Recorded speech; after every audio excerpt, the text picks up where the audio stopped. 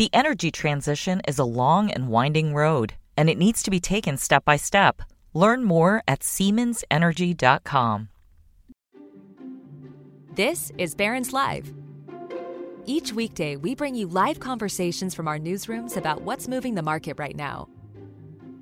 On this podcast, we take you inside those conversations, the stories, the ideas, and the stocks to watch so you can invest smarter. Now, let's dial in. Hello, everyone, and welcome to Barron's Live Market Watch edition. I'm Lucas Alpert. I'm the financial crime reporter at Market Watch, and today on Barron's Live, we will be looking at the darker side of money. This is a regular feature that we do where we examine the seamy underbelly of finance. We look at the world of scams, money laundering, and financial crime. Today, we're going to be exploring specifically the latest trends in money laundering. That's that pernicious financial tool used by criminals around the world to bring their dirty money out of the shadows and make it appear to be clean again. We're joined today by Sven Stumbauer, a senior financial crimes expert with Grant Thornton's LLP's anti-money laundering and sanctions practice. Sven's been at this for more than 20 years. He keeps track of the changing landscape of financial crime, anti-money laundering, corruption, and bribery practices. He's advised financial institutions in more than 60 countries around the world. He's also the author of The Next Wave of Global Anti-Money Laundering Enforcement, from strict compliance to intelligent risk management that creates value. Sven, thanks for joining us. Thank you for having me. I thought we could start with just something very simple. People kind of have heard of money laundering, but maybe we could talk a little bit about how money laundering actually works. See, you just hit on it in your introduction. Essentially, money laundering is the conversion of illicit monies that you receive from a criminal activity, be this drug trafficking, embezzlement, corruption, etc., and making them appear legitimate so you can actually use those monies in your day-to-day life, so to speak. Mm-hmm. If you think about a traditional problem, let's use a drug dealer as an example. You sell your product and you end up with a pile of cash. But that pile of cash is not that easily used in your day-to-day life. Yes, you can pay for dinner, but it will be fairly difficult to buy yourself a very nice sports car, a very nice condo, etc. So the natural next step is you need to somehow launder your ill-gotten gains. And there's academic definitions and stages of the laundering process. Just to maybe recap, the first one would be placement, where you take your cash and place it in the legitimate financial system. The next stage would be layering, where you create a set of transactions that appear to be tied to a legitimate business to, again, hide the origin of your funds. And the last stage would be integration, where you essentially successfully laundered your funds and you're free to use the monies as you wish. Yeah, it's interesting. You think about, large scale drug traffickers and the amount of money that they're actually making, right. And how do you move, hundreds of millions of dollars from the shadows into the light?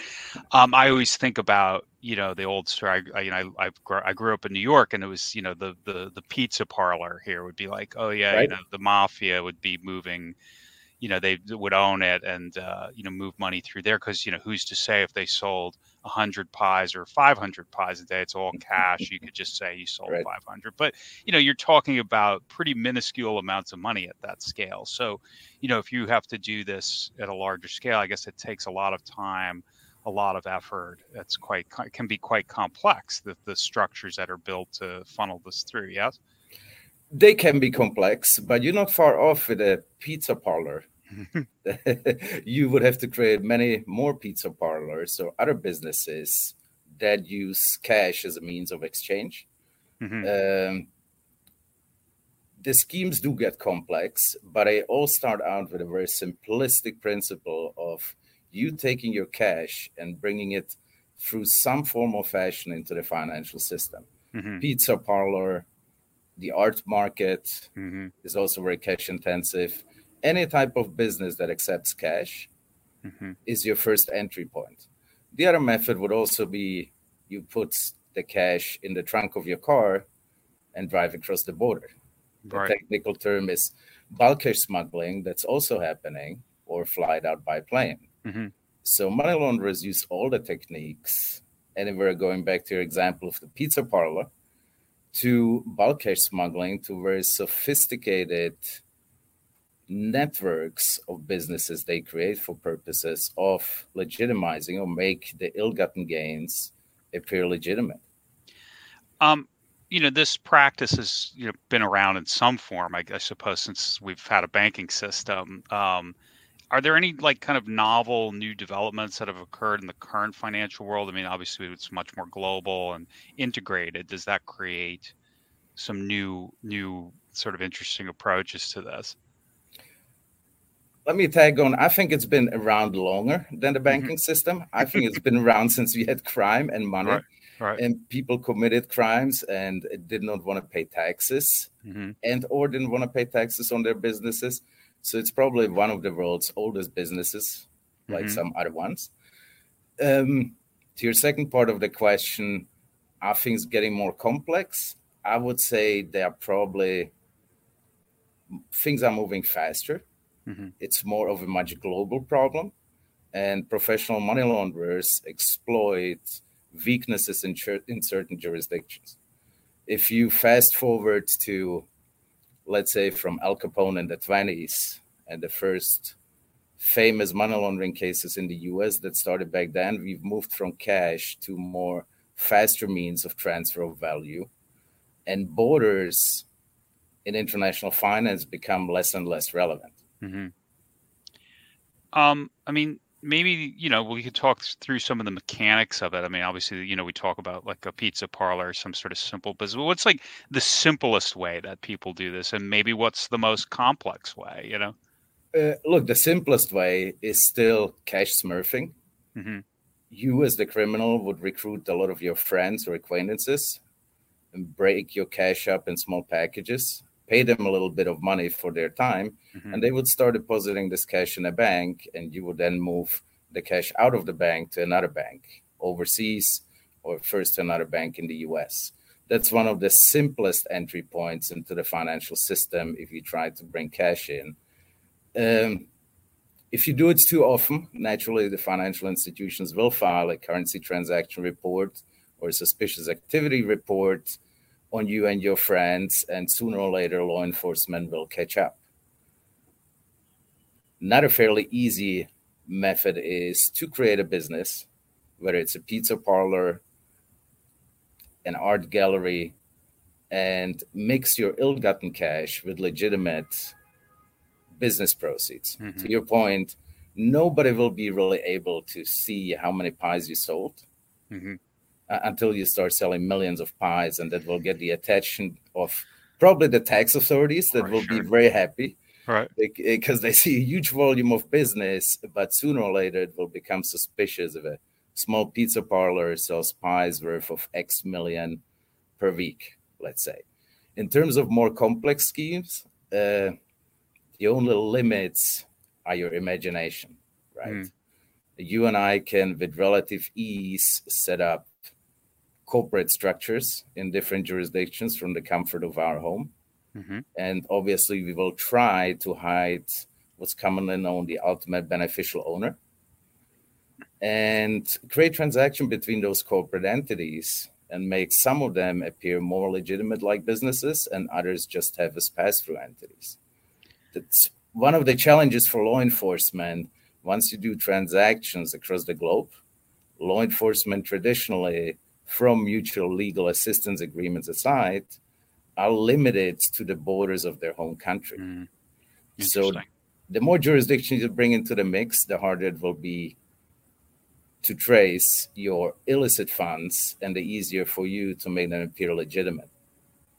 It's interesting. I've written quite a bit about some of the sort of like Nigerian criminal enterprises, and what has always sort of stuck out to me is part of what they do so well is the moving of the money from where it's stolen to through 10 different banks like within a day, because they have these networks of people all over the world and they just sort of, everybody gets a little cut as it goes through. But, ultimately it goes from a bank in the US to a bank in the Cayman Islands to a bank in, Hong Kong to a bank ultimately in Nigeria or somewhere else. And, it just gets law. There's no recovery, past probably the second step, I suppose. Well, past the second, third, fourth, fifth step, right? It's the ease of being able to move funds around the globe. You essentially need a phone and or computer and internet access, and that enables you to move funds across the globe through various financial players in the global market at lightning speed. You mentioned the idea of, law enforcement and, agreements among different jurisdictions, that, sometimes that's in place, sometimes it's not. But, from a tracking standpoint, I mean, a regulatory standpoint, let's say, I mean, obviously, you have FinCEN and these various agencies that kind of, require people to make disclosures. So they try and keep some eye on it. But it seems if you're really motivated to sidestep this, it seems quite easy to do. How far ahead are the criminal actors from, the regulatory framework, or are they more in step? Is it sort of a they're really keeping in line with each other? I would say bad actors are ahead of regulatory frameworks in general. If you think about how regulatory frameworks in separate jurisdictions or globally evolve, they are generally in response to an event, and those events are generally bad actors doing something somewhere somehow, right? So I would say bad actors are ahead of regulatory developments because they keep track of regulatory developments and expectations and try to modify their activity to appear not unusual and not suspicious to the financial institutions. I'd like to remind our listeners out there that we do take some questions at the end. If anyone has them, please submit them, and we'll get to some in the last several minutes of the program. Pushing ahead. One other thing is, if you are a financial institution, obviously you advise financial institutions around the world, and, they have to be on guard for this stuff. It's their responsibility. They have regulatory requirements to do so. They can obviously face a lot of trouble if they don't do it well, right. I suppose. What are the things? What are the telltale signs? I'm an officer at a bank. What are the things that they really look for? I mean, I assume they use a lot of computer modeling now, AI maybe to some degree, to catch some of these suspicious transactions. But what are the clear things? It's like, this is obviously something we need to look at. It's unfortunately never that clear. Otherwise, it would be easy.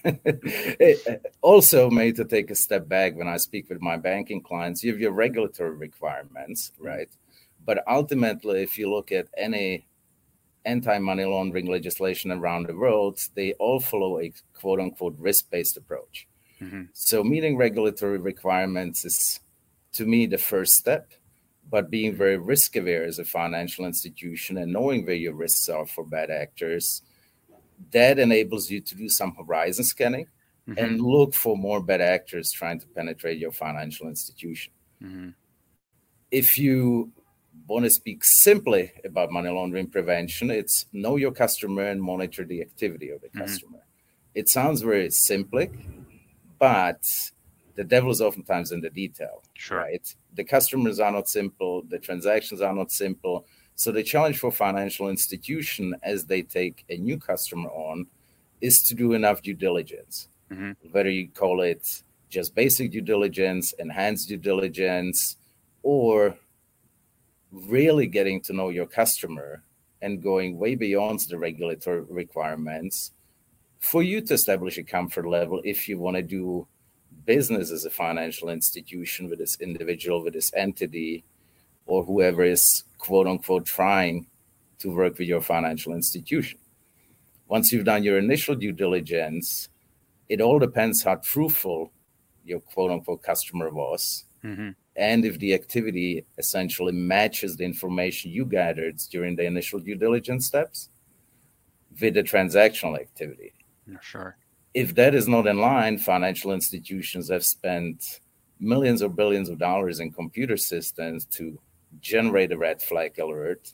And they have very qualified in-house investigators that look at those alerts to see if this was an outlier or if this would trigger the filing requirement of a suspicious activity report with FinCEN. With that kind of report, do banks just sort of err on the side of caution? If anything even says maybe there's something wrong here, we'll just file it anyway? Is that sort of or is it, obviously your customer is your customer. You don't want to report somebody who maybe is legitimate. I mean, where is that line? I mean, obviously this varies, I'm sure, from institution to institution, but generally do they be a little bit more proactive than you'd think? Banks are very proactive because if you look at the enforcement actions brought up by the different regulatory bodies, lack of reporting of suspicious activity is one of the top items that's always cited in enforcement actions. Understood. Right? So naturally, there's a tendency of banks to err on the side of caution and file a suspicious activity report, which regulators do not appreciate as much, and they call it defensive filing. The other argument from the business side is nobody has ever received a fine for filing too many SARs, but many of our peers have paid significant fines for not filing enough, right? Right. And if you think about it, if you look at a customer's activity over a period of time, because generally most financial institutions do not file SARs on a one-off transaction, and you see a pattern, it becomes somewhat a judgment and a business decision if this is suspicious or just unusual. But from a business perspective, if you weigh the risk of filing versus non-filing, obviously filing is the easier choice because you're erring on the side of caution. That makes sense. Let's talk about crypto. Obviously, that's changed the financial landscape in innumerable ways. But for money laundering, is that a new weapon for people who do this, or is it actually? I know there's a transparency aspect to crypto that sometimes makes this a little trickier than it would seem. Is it a useful tool for money laundering, or is it just the same as anything else? I would say it's the same as anything else. It's definitely not. Sometimes crypto and crypto operators are being portrayed as operating in the Wild West, etc. I mean, in the US, we're still working out the regulatory framework to really regulate crypto. But if you think back, digital currencies are not that new. Going back to, I believe it's 2013, there was a fairly large exchange of digital currency called Liberty Reserve. That was later on shut down by the US government for being misused for money laundering. That converted US dollars and euros into so-called Liberty dollars and Liberty euros and enabled you to move funds from A to B. And the customer due diligence was limited to your name, to your email address, and to your date of birth. So if you decided that your name for purposes of opening a quote-unquote account at that exchange back in 2010, 2012 was Mickey Mouse, and your email was Mickey Mouse at xyz.com, you could transact, right? What I see working with a lot of crypto operators is probably a misconception that it is the Wild West. And yes, there's some regulation lagging, but I would say the majority of crypto operators operating in the US are doing a lot of horizon scanning and are going above and beyond. That's their definition of a money service business would require them.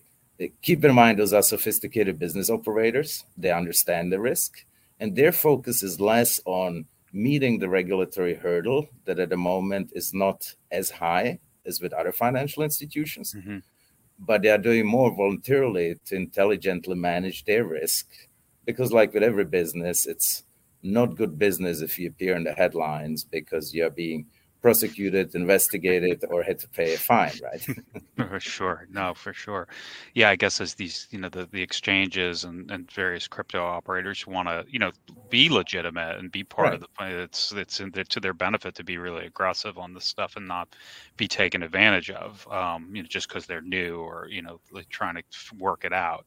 Obviously things like money laundering and corruption and sanctions, all these things are individual things, but they sort of tend to work together to some degree, I think, right? And at the moment we're kind of operating in a somewhat complex sanctions regime with what's going on in Russia and things in Ukraine. Does that, like a situation like that, you're dealing with, if you're a financial institution, you're trying to figure out how to stay in line with the sanctions regimes and while keeping an eye on money laundering, is there overlap, like in terms of how you approach that? Is there overlap in the people who are money laundering trying to like evade sanctions? Is there some crossover with these things? There's definitely crossover. So financial institutions are scanning naturally as people, entities get added to, let's use the US sanction list as an example. They're scanning their customer base, they're scanning their transactions, etc. If you think back to the definition of money laundering, you're trying to conceal the origin, right? And that's both a challenge for money laundering prevention, for sanctions compliance, because let's say Lucas will appear on the US sanctions list, right? I hope not, but yes. We both hope not. But let's use you as an example. Mm-hmm. Obviously, it would not be great because your assets would be frozen. Mm-hmm. So you would try to obscure your assets in some form or fashion. Mm-hmm. You would use a corporate entity, you would use a trust, you would use a different jurisdiction. And then again, it falls on the financial institution and their customer due diligence saying, well, my customer is ABC company, established in, owned by EFG company, established in, who ultimately owns those companies. Right. And there's different structures in different jurisdictions that lend themselves more to hiding the ultimate beneficial owner. And there's been a global trend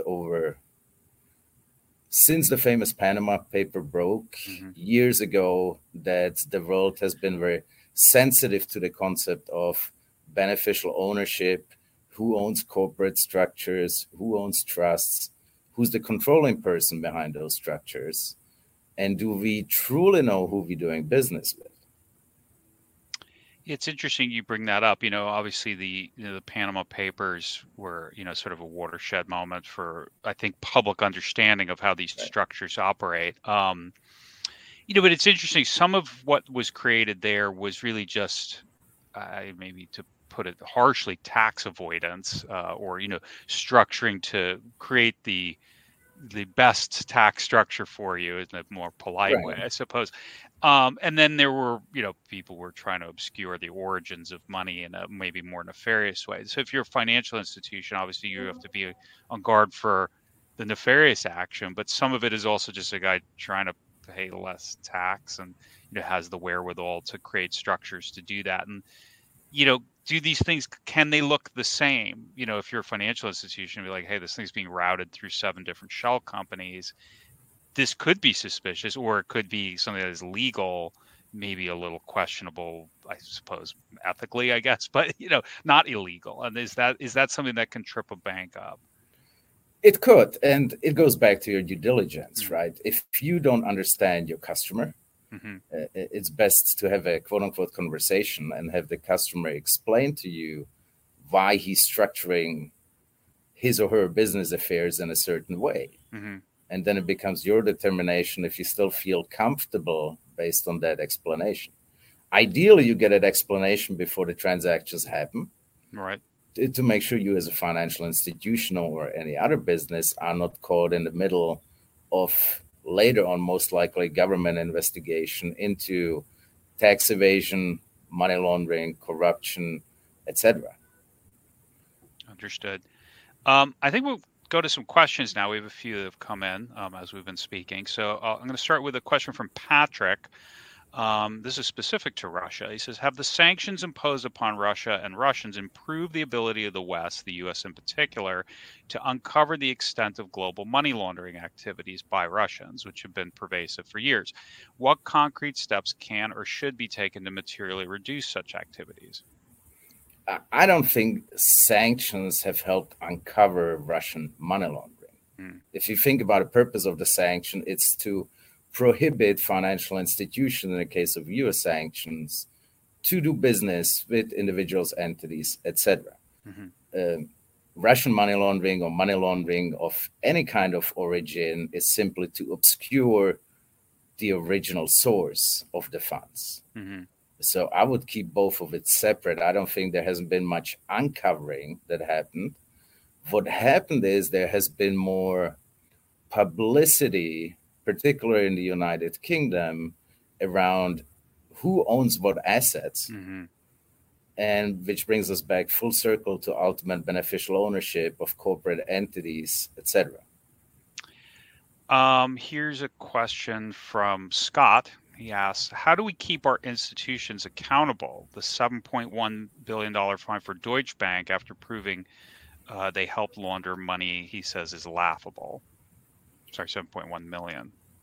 Well, look, I think financial institutions are regulated. They are heavily regulated. If there are breakdowns in internal controls, yes, you see the headline fines. What you do not see, which generally does not make the headlines in the newspaper or on TV, is the cost of the cleanup those financial institutions face.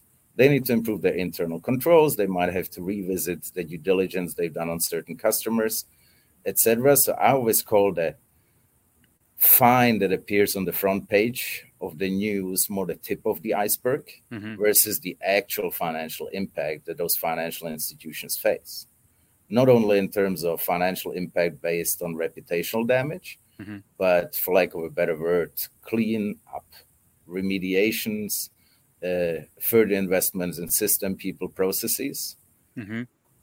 So we should not only look at the headline number in terms of a negotiated settlement, because the cost of the remediation for those financial institutions is generally much higher by a significant factor of X times than what is in the ultimate settlement with the government. We have a question from Harry. This is sort of a specific question. He's asking about the Hawala system. That's the money transfer system employed largely in the Middle East. So is the Hawala system one of the most sophisticated ways to launder money? It depends how you want to define sophisticated. It's probably one of the older systems because it does not rely on financial institutions of any kind, but relies on a system of trust and quote unquote netting on books. Where money brokers between point A and B communicate in one form or other by phone, email, etc. And at the end of the day, week, month, they settle the books. It's very difficult to detect this kind of activity, but it is detectable. And it's been around for thousands of years. It simply eliminates financial institutions as the middleman. And I would say it's not only limited to the Middle East. Hawala-type systems have been used in many jurisdictions, either because there were certain government controls that you could not convert your local currency into a global currency, like the US dollar, the British pound sterling, or the euro. So people would use other informal means to maybe prevent their savings being raised by inflation and move their life savings into quote unquote hard currency. So not always is the use of an informal value transfer system like a Hawala necessarily supporting illegal activity. No, certainly. It's a quite useful system for a lot of people. Cindy asks, what impact do you see the new FinCEN Corporate Transparency Act will have on on financial institutions, regulators, and criminals? Let's see until we finalize it, and let's see until we implement it. The impact on the financial institutions will be very simple. There will be a lot of work for financial institutions to do additional due diligence and to meet the requirements. There will be more work for some than for others because some financial institutions have been going much beyond regulatory requirements in terms of due diligence. And this goes back decades where some made it a point they do want to establish ultimate beneficial ownerships, while other financial institutions were more exceeding the regulatory bar, but maybe not by as much. So for them, it will be much more work to, quote unquote, catch up to the new regulatory requirement. And that's probably the theme for most financial institutions out there, to shift the thinking a little bit away from compliance and more to active risk management and horizon scanning. And maybe this will be our last question. This is from Kush. He asks, given the transparency of public blockchains, do you think crypto will be as conducive to money laundering as is generally assumed? That depends where we put the general assumption on how conducive crypto is to money laundering and whether it's even worth for a money launderer to engage in money laundering via crypto, because the on and off cost of getting on the blockchain from cash are quite significant, right? I mean, yes, there's records on the public blockchain, but there's also means and ways how to, again, hide your origin and or your destination. That makes sense. Well, that's all the time we have for today. I want to thank you, Sven, for joining us, and thanks to our audience for tuning in. Please join us again on Monday. Barron's will speak with Chris Davis, Chairman and Portfolio Manager of Davis Advisors, on the outlook for financial markets, industry sectors, and individual stocks. Thank you all for listening. Be well and have a great weekend. The energy transition is a long and winding road, and it needs to be taken step by step. Learn more at SiemensEnergy.com.